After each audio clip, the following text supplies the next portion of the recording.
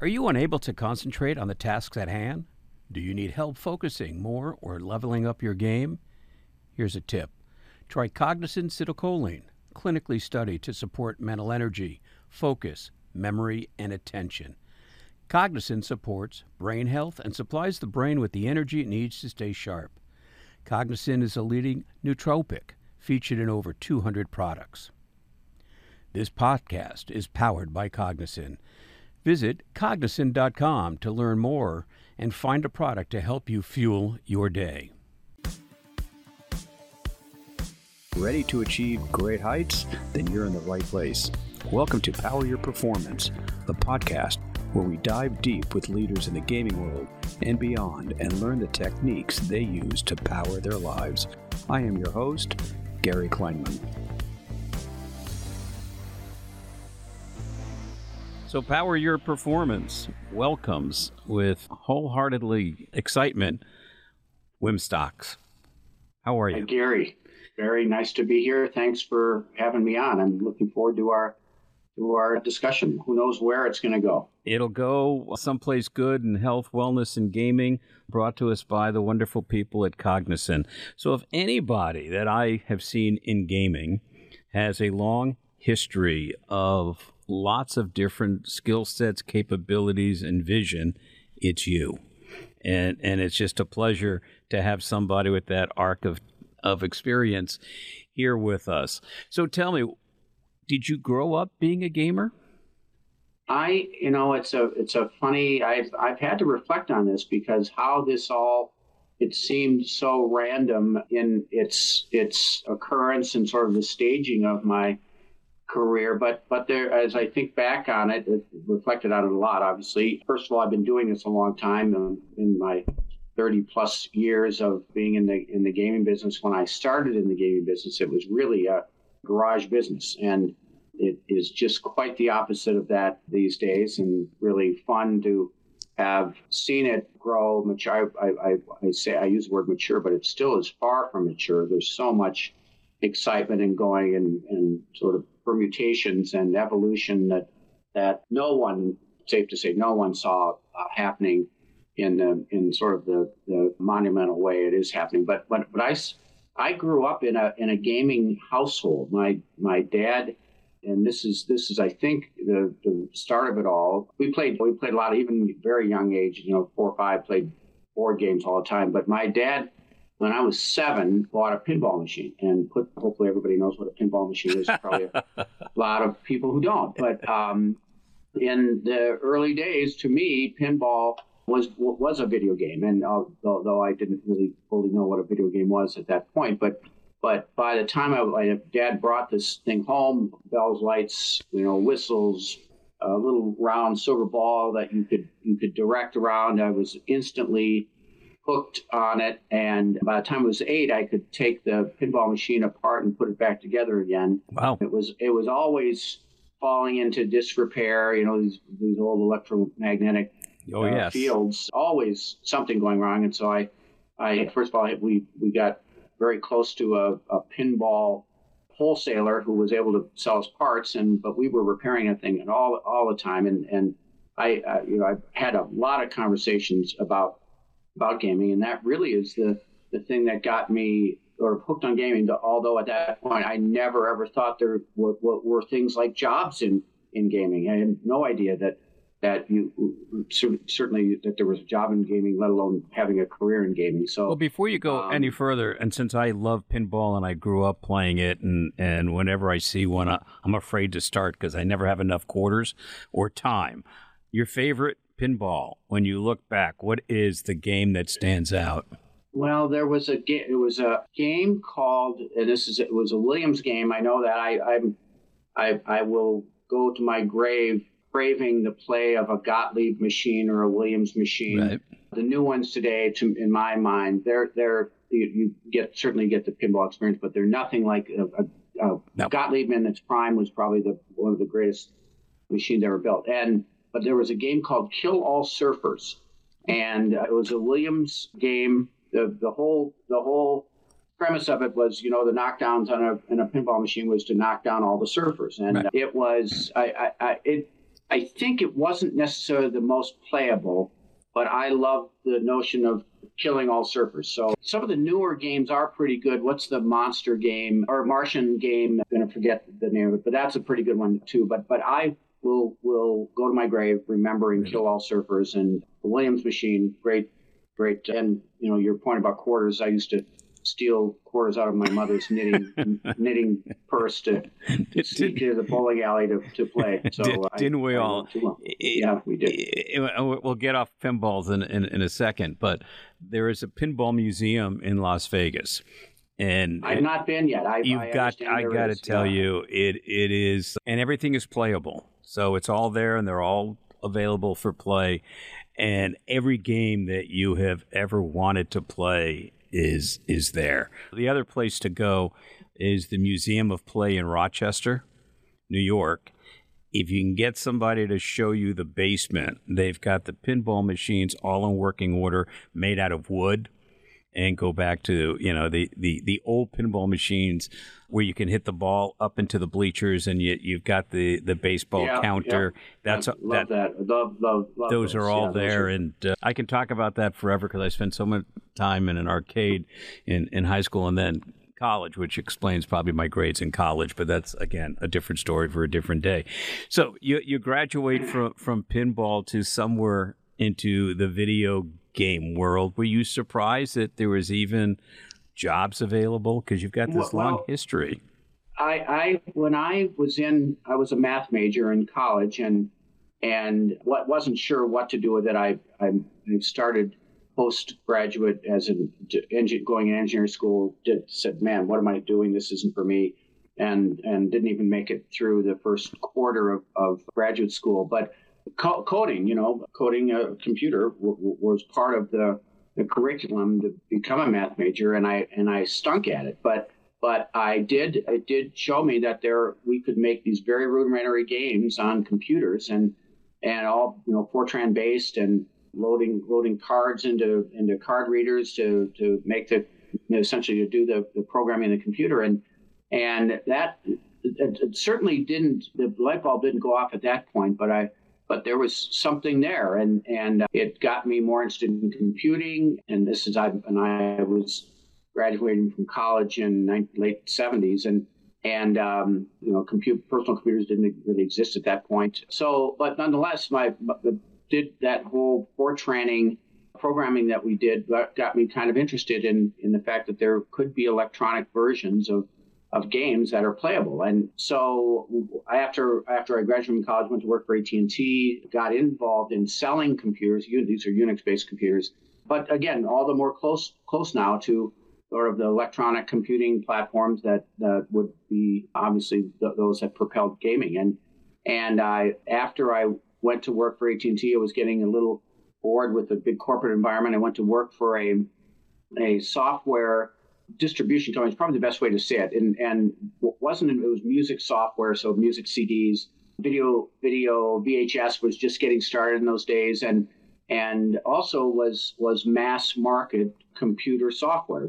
This is the likelihood you might, Gary. I don't think you're quite my era, but Egghead and Computerland, these were the retailers selling consumer computer software, and at that point, the Targets, the Walmarts, the Best Buys of the world, while they were around, they were not selling computer software. So very specialty, and started to get involved in distributing these new computer games. They were on floppy disk. If you may remember the word trippy, which meant there was a Commodore, there was an Apple, and there was an IBM PC version of the game in one box. That was a trippy. Or flippy was Apple II and PC iteration of a game, and those were Sierra Online in the early days, Gabriel Knights, those games, multiple, you had to, in order to program them and load them into your computer, you'd load in multiple disks at a time. And it was that really, to me, sort of illuminated what gaming could be and what it was all about. A lot of storytelling in those days. Roberta Davis, still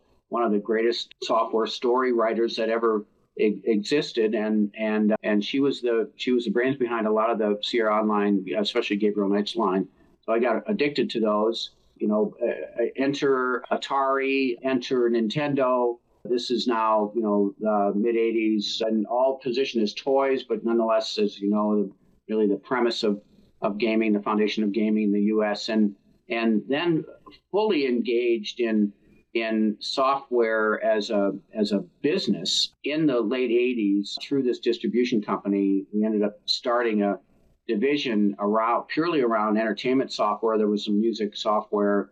People may remember CD Plus and Enhanced CD, where a CD would not only contain the music content, it also contained multimedia content. Yeah. We were very big in the distribution around that. There was some gaming on that, but it was really the 90s as the first PlayStation gets released. Nintendo 64 or Nintendo first and SNES were out at that point, and that's really through the distribution side became involved in publisher. The first publisher I went to work for was GT Interactive, very seminal publisher / distributor of PC video games in the United States. This is we distributed and published Doom, Quake, Duke Nukem, Unreal. Epic was our partner back in those days. We published all the Unreal Tournament, and we really cornered the market as a publisher on first-person shooters, and those were huge titles in those days, all PC based. Not long after, got involved in the console scene. So those were really my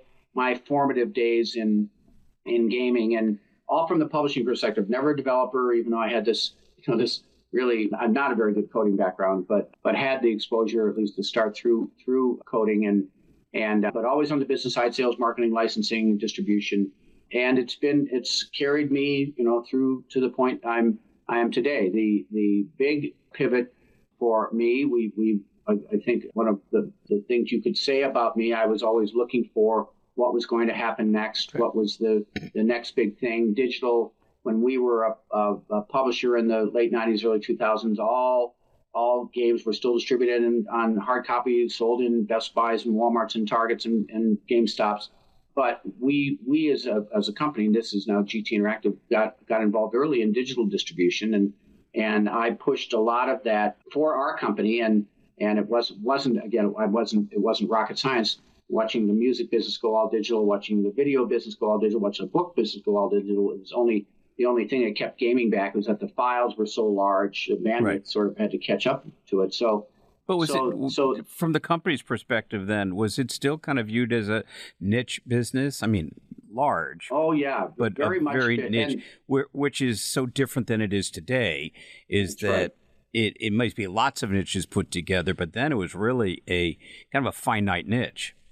Well, and what even inhibited it is that here we are, a big publisher, and we have these big retail customers who initially didn't quite see there was any threat, but after watching the music businesses go and the book business go and the video business started to go, say, wait a minute, you guys get into digital distribution, you're going to lose our support for your products in our retail channels. And they were heavy-handed. They can be heavy-handed, especially the likes of Walmart and Target and Best Buy and GameStop. So we had to tread very lightly, and all publishers treaded lightly because they couldn't lose the volume associated with these retail sales. So in any event, we pushed the envelope. We did things with sub licenses. We did things with sub licenses that weren't necessarily the top or the IP that was at the top of our supply chain, but nonetheless were ways for us to navigate through and learn about how digital distribution would come into play and come into being. And so did a lot of that experimentation, and through I give all my bosses in the time a ton of credit for giving me the leash and the noose to hang myself. But we learned a lot, and of course now finding a game, even at GameStop, is hard to do because consumers now are obviously downloading and doing either streaming or downloading a game or playing digitally in some form or fashion. So that was a big moment, and but slowly but surely, we have the music business to thank really for making all the mistakes and helping us understand what the right way to engage with the consumer digitally was to be, and again we took really good advantage of all the other forces in the marketplace at the time that were trying these things, and ultimately we came out okay. So all good in that regard. The publishing business was sort of losing interest for me in the mid 2000s as our business. We were at that point, GT Interactive had been merged with a company called Infogram. Infogram was a European-based publisher and distributor. GT was a U.S.-based distributor and publisher, North American-based really. And we merged with that company. It made all sense in the world, very complementary in every way. And then we also made a really important purchase of Hasbro. Was sold off their interactive division. We bought it. That all got merged together. And in the IP of Hasbro, some most amazing game IP on the planet, but buried in their IP list as we were doing due diligence, here's the Atari brand.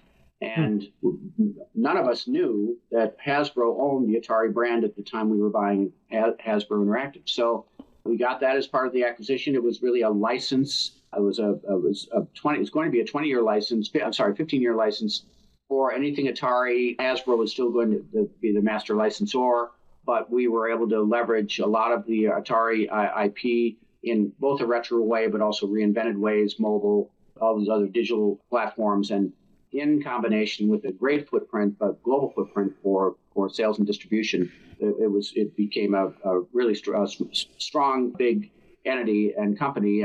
But as that was waning, I wanted to do more digitally. That's the rest of the world was still kind of hung up on retail. I formed my own company called Elephant Entertainment. We were all things digital, from casual games, downloadable games, to massively multiplayer online games. We did a lot of relicensing for Korean MMOs, bringing them over, localizing them. That was in the 2006 to 2008 era. And at the end of that, you might remember, we lived through 2008. It was a disaster year. The markets were falling apart, the real estate falling apart, all the banks were crashing. And that was the time we were out trying to raise money for our new company. And we ended up selling to a major publisher, THQ, who had no digital strategy whatsoever. They bought our company to help them get involved in digital, not only learning for the mass market for digital games, casual games, downloadable games, mobile games, but also getting more involved in MMOs. And I lasted there for 2 of the 3 years of my contract. I ended up buying myself out of my final year and got involved with a small little startup. 2 young guys had a great vision for competitive gaming and for playing games competitively online. This is now all portending esports, but at the time that word didn't exist. This is in the 2009 timeframe. Had a great idea, great platform that enabled head-to-head play for money. A lot of misunderstanding about what that was. Everyone thought it was gambling, but in those days, now very commonly referred to and referenced as skill-based gaming. At the time, it was a sort of a very much a subset of and fell into the definition of gambling. But if you stayed as a head-to-head match with no third party betting on the outcome, that is perfectly legal as long as it's a game of skill. And right. we had to educate every publisher about it. We sat with the NFL, we sat with the NBA, we sat with the FIFA organization to talk about this platform. All of our games were at that time we were really sports sim focused, and Madden was the first game that we had, and we did it all illegally, or I should say,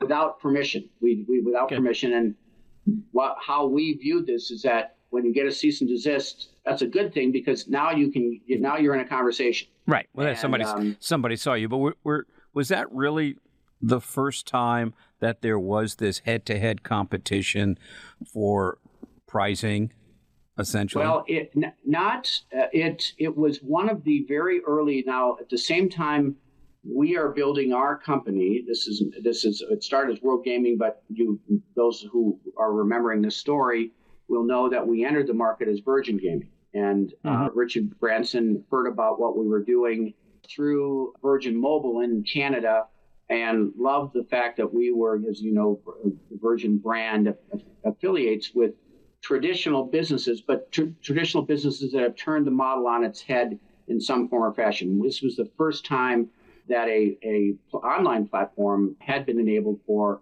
online play for cash. MLG was being built at the same time. They were doing more things with virtual currency than they were with real currency. We were hard dollars. We got set up with PayPal, which was also really interesting because they weren't setting up gambling companies, and the fact that they acknowledged us as a legit business, not gambling related, really also put the illumination on what we were doing. I can't say we were the first, Gary, but we were certainly. Well, you're certainly early acknowledging the competitive aspect in a formalized way. That's right, and that had some money involved, that had an outcome involved for prizing. But that was really after we launched our company.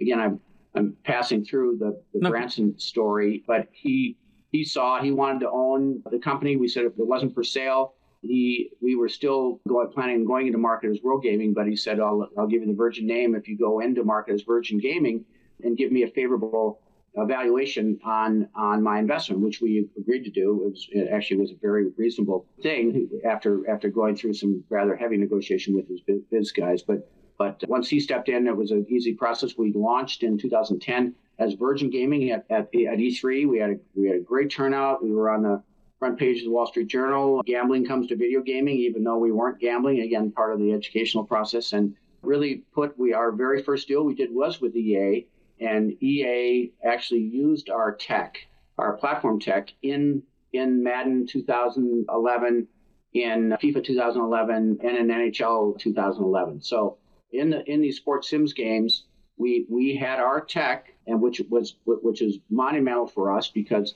the minute somebody logged into the game, they could drop down to the play menu and see Virgin Gaming lobby. And once in the lobby, they registered automatically for play on our platform and could, through the game, could play for a $10 match, $5 match. And those for us, that was lights out. That the very first night our FIFA lobby lit up, we had over 700,000 registrations. That's crazy. Which we weren't ready for. So, but our first deal, and this is to this day, we take credit with making him CFO or CEO of EA. Andrew Wilson did our deal. He was who's now the CEO of EA. He was at the time head of global game development, and all of this sort of integration and monetization, the result of which was in his jurisdiction. We had 2 meetings with him, and he said, we're going to do this, and to this day put EA on the map, and certainly put us on the map. And now, of course, Andrew Wilson's CEO. I'm only being facetious. That's not the reason we are not the reason he's CEO. But I kid him about it all the time and make sure But you're part of the reason. But part of right. So that was my entree into esports. And again, the word esports didn't exist. We went on to strike deals with many publishers around the same kind of dynamic, and then we were invested in, let's put it this way, by Cineplex. This was in 2013. A lot of the early investors, were Canadian, and Cineplex being a Canadian company, we were very well networked. They watched what we were doing. They were in the throes of diversifying movie theaters, trying to think of new ways to light up movie theaters, how to utilize them, how to bring them into a more contemporary experience. And gaming was a big thing that they focused on. Esports as a live activation, very, very theaters could work very well in that regard. So what started as a sort of a small investment, 3 years later, in 2017, they bought most of the company, and we got all involved in terms of building our platform. We bought a collegiate esports, fledgling little collegiate esports organization called Collegiate Star League, CSL for short.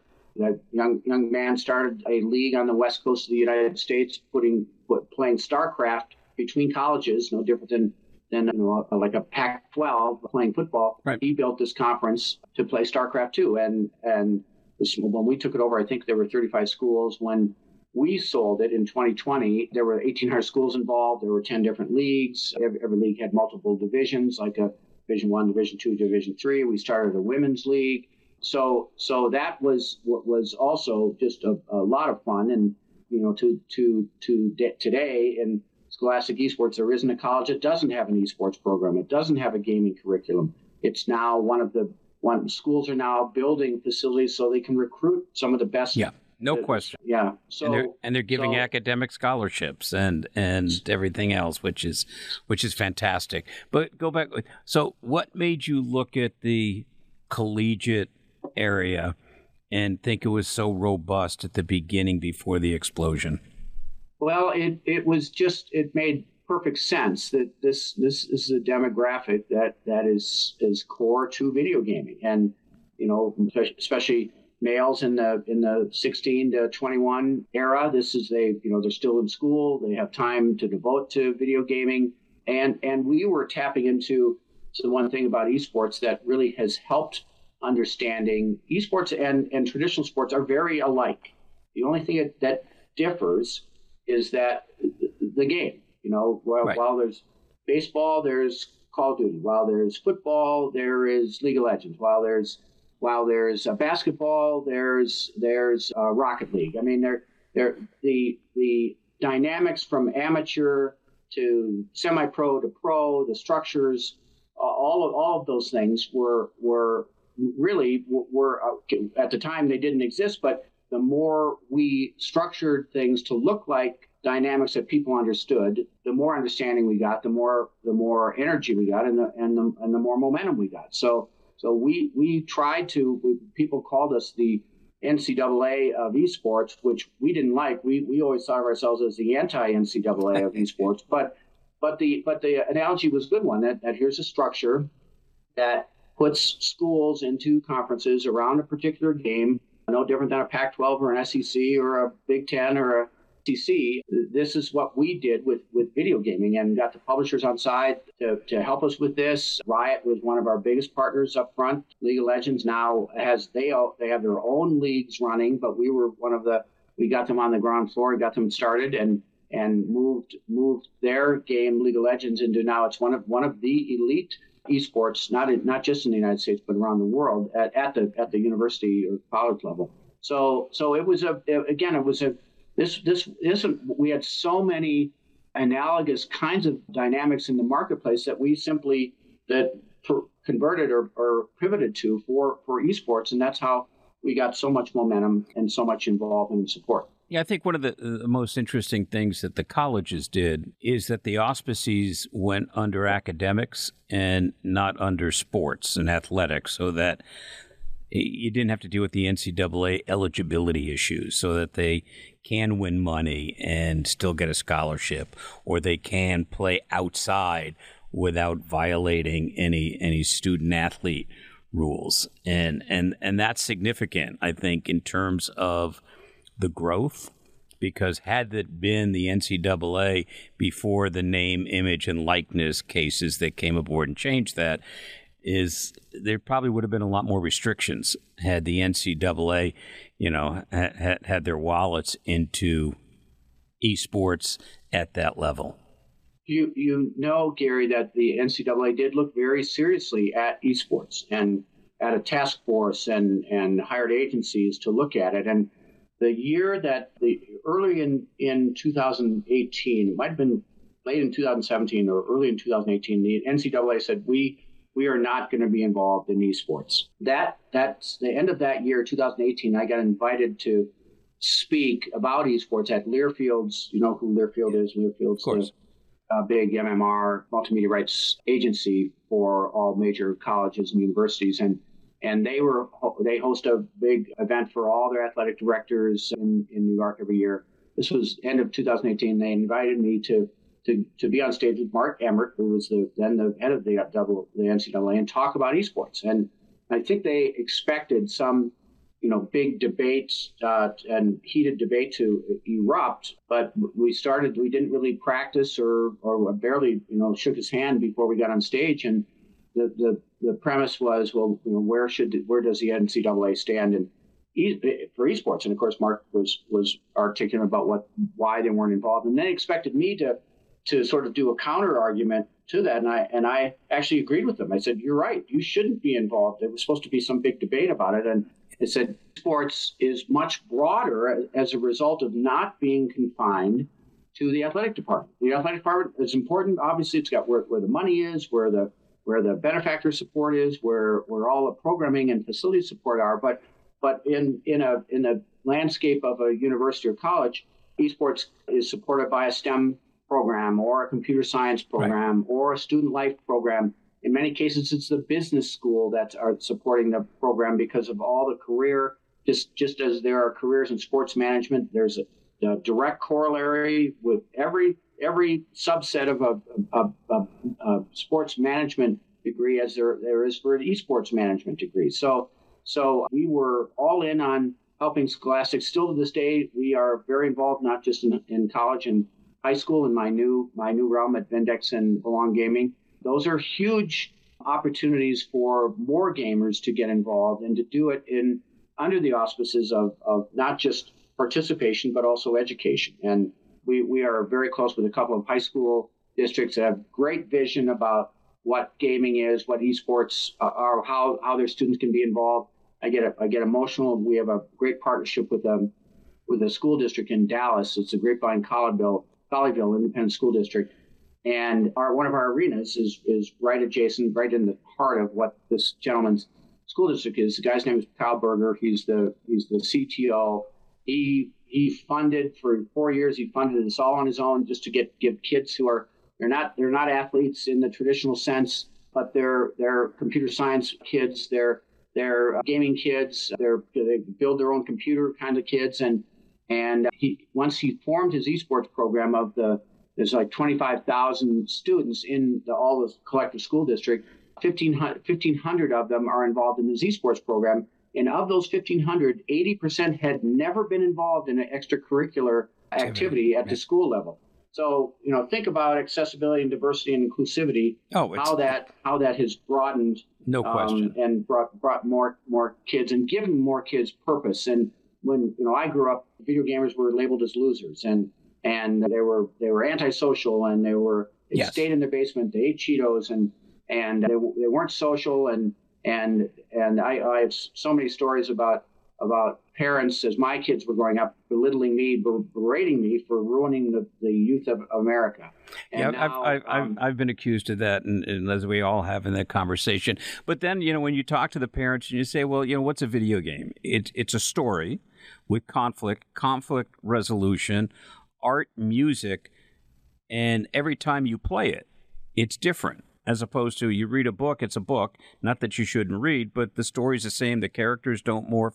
You have no control. Don't you want your child, because most of the time it's a parent saying it's the worst thing in the world and they're going to become violent kids as they grow up.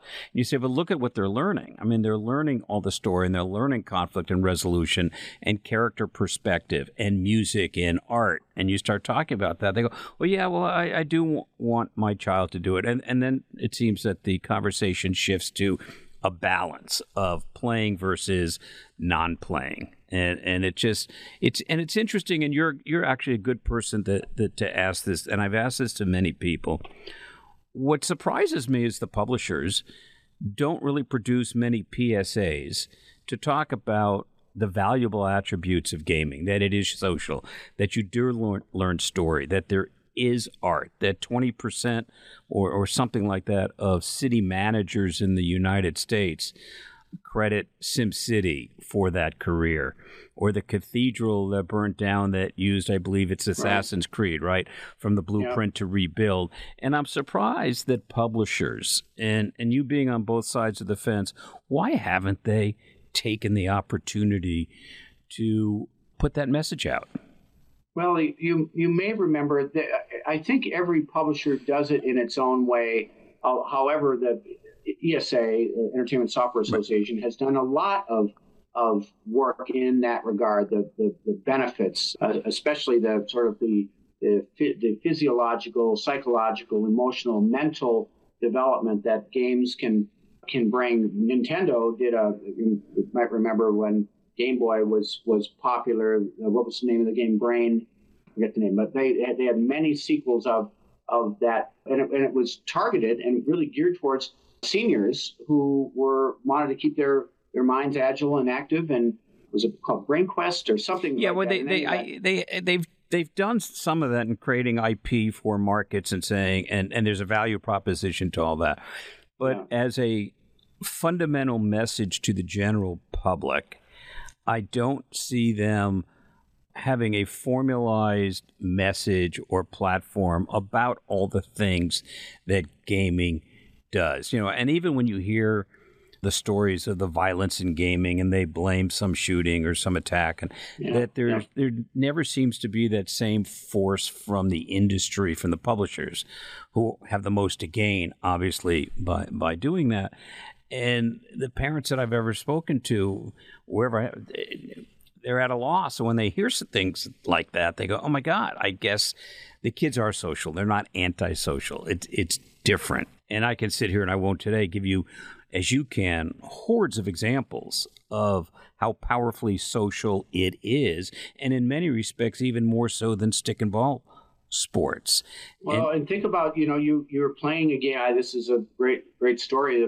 I was citing from my past, and I still have PTSD about it, a woman who used to harangue me at our children's the Parent Teacher Association, PTA meetings, and she knew the common knowledge that I was in the video game business. Her sons used to hang out at our house because we had all the gaming systems, and she would berate me about, you're ruining my son. All he wants to do is sit in the basement. He's antisocial. He's got his headset on all day. He's talking to somebody. I don't know who he's talking to, but he's never going to be anything worthwhile. And this same woman, 2 years ago, I was back in Minneapolis where I grew up and raised my kids. This woman, I saw her at a holiday party. She approached me. I was like trying to back out of the room as fast as I could when I saw her approaching. And she said, I used to harangue you about the detriment of video gaming that I felt my son was having. I said, I certainly remember. And he said, well, now I have a grandson who's really good at Fortnite. Can you help him become a pro? So I mean, if that doesn't tell you right then and there how gaming has changed perception, and it's remarkable. No, because I met somebody recently, what do you do? And tell them in gaming and health and wellness and what have you, and they go, I'm never going to let my grandkids play because of it's violent and they're going to be violent. I looked at this person who's a relative contemporary. I said, well, didn't you play cowboys and Indians and cops and robbers? And the guy said, yes. I said, when was the last time you thought about robbing a bank because you played that, right?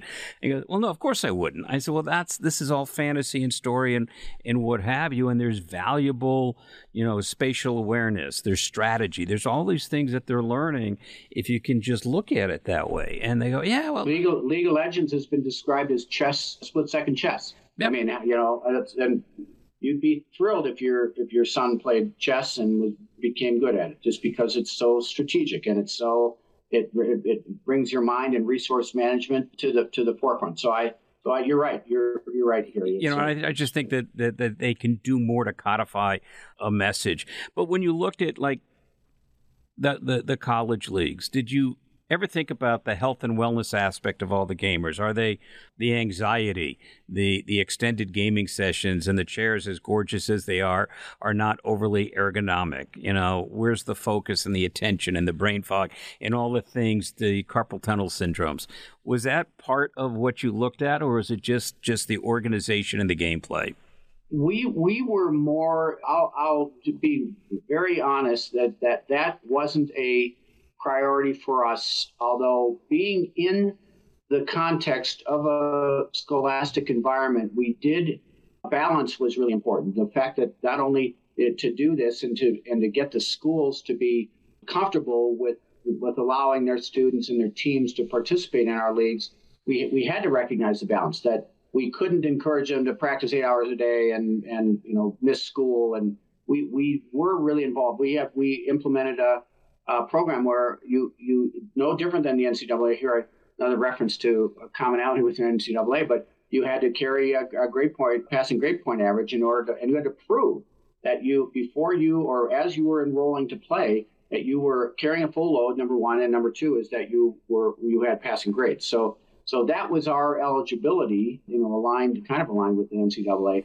Not to the degree, Gary, of what you're suggesting, and certainly not to the degree of things that we're supporting now through both the Vindex and the Belong Arenas, but we did start to acknowledge there has to be a balance. They're in the context of education, getting an education, or even even the traditional sports have to honor that as well. We played by those rules and we implemented those rules. So then to the next level of emotional well-being and eating properly and resting properly and getting exercise to offset your sedentary life. Although most gamers would say they're very active, it's maybe not big muscle activity, but it's small muscle and mental activity. Absolutely. Unlike any other sport. So those were things that we embraced. We wanted to embrace. In that context was the well-being and the health of the gamer and balance for a gamer. So I guess you could say we started that, but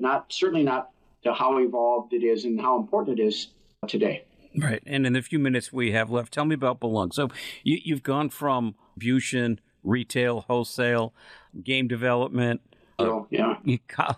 college leagues, and now Belong is really in the esports venue arena business primarily. Yeah.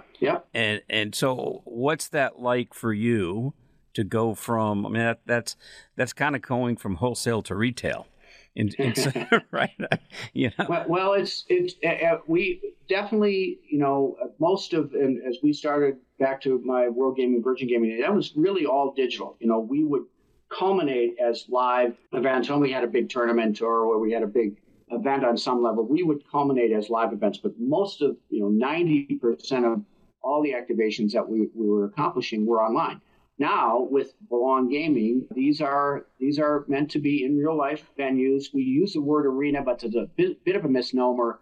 The arena word speaks to the competitive core of what we're doing, not the size. Think of arena as 20,000 seats sort of experiences. Correct. Think of AT&T in Dallas or whatever. But these aren't. They're gaming centers. I mean, they're game centers, right? And we would call them. We do call them community hubs. That we are, on the ground in a neighborhood or in a city or in a market, and those venues are meant to attract and appeal to a very localized market. The great analogy is I grew up in Minnesota and played hockey growing up. There was a hockey rink within any 2 blocks in any direction of my house. I could go to the hockey rink, and when I wasn't skating, I was hanging out in the warming house. It became not only our competitive hockey, but it was also our social center, and that's essentially what these arenas are for us. They're community hubs for gaming.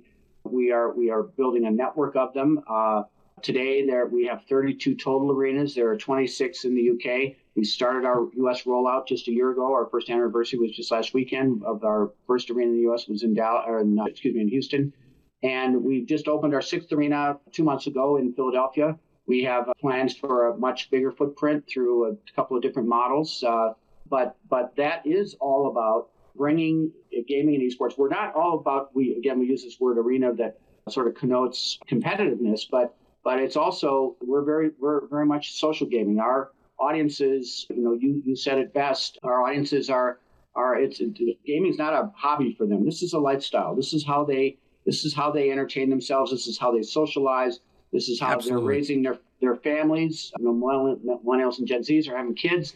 There's kids are coming up as gamers, right out of the womb, and so that's the energy we're targeting. That's the energy we're tapping into. That's the energy we're generating, and doing it through these arenas. All high performance, best equipment on the planet. We have great partnerships with the likes of PlayStation and Xbox and all the game publishers. HP, the great PC manufacturer, is our partner on the PC side. High-end Omen machines in our arenas, and really meant to bring people together around the great aspects of gaming. We give, if people are aspiring to improve, we give them all sorts of opportunities in programming, tournaments, cups, throwdowns, leaderboards to get involved if they want to be social. We give them community nights. We have a great group in Chicago. They're keyboard enthusiasts. They come in every week to talk about their keyboards and I mean, crazy stuff like that. But they're as enthusiastic as anybody around the equipment and the aspect of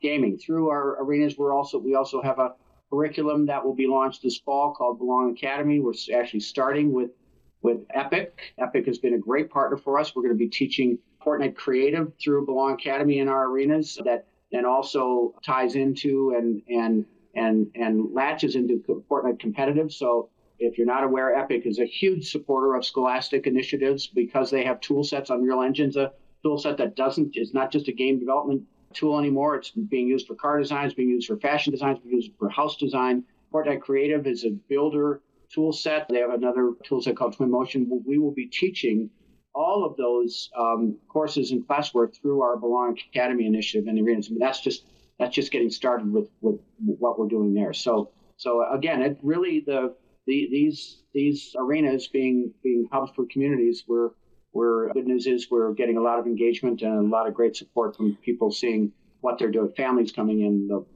It's proving to be a really great concept. Which is fantastic. And I got one more question because I'm going to be respectful of our time. Is you've always been a quarter of a mile, if not a mile ahead of what's coming, right? I mean, I can sit here and listen to your story, and you were ahead of digital before digital really got it, and college before it got big, and now you're doing this. What's coming next?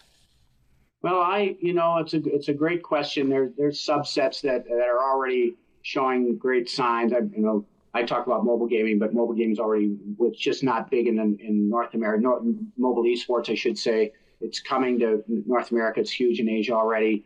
Certainly, metaverse is interesting. We're doing a lot of that. People are so fascinated by the metaverse. Yet, if you're a gamer, you've been in the metaverse. You've been in most of the metaverse. Any experience, you're already there. You're already there, right? You might not have your VR goggle on yet. You might not. But you've been there. That's the basis of it. But it's fundamental. And so for us, it's really interesting, and it's great to see the rest of the world catching up and all these big brands coming in that will. And part of that energy is because of gaming. They're seeing the engagement that the metaverses can provide, and most of that engagement's coming through the gaming venues. How these gaming environments start to connect to one another. You're already seeing signs of that happening. So from cross-play, now that you can play a game on an Xbox and play somebody who's on a PlayStation, that's the start of where the metaverse is going. The avatars in Web3, you're seeing avatars that show up in one ecosystem, showing up in another ecosystem. It's all starting to happen. So that gets me very excited, and I think Web3 is still a lot of work to do there. But as we grew up, playing games, I can countless hundreds of hours playing World of Warcraft. Put all that time and energy into building my avatar, my experience, my gold, my levels in World of Warcraft. I don't own any of that. Essentially, I'm renting it. But in Web3, all that time and energy and customization you're bringing for it, not only do you own it, you can resell it. You can do. There's a lot of work that needs to go on the models. Some of the early models showed a lot of promise, are not proving to be quite what we thought they were going to be. But nonetheless, that genie's out of the bottle, and there's going to be a lot more coming in that regard. So again, I'm sort of still shell shocked by how big gaming has become, and it's been fun to be able to see it. And have maybe a small hand, but have a hand nonetheless in helping get us there. And it's been just couldn't have more. I should have retired many years ago, but I'm still having fun, and I'll stop when I don't think I can add any more value. I still think I have a fair amount of value. That's a long time away. I appreciate not only your story and your journey, but everything you're doing.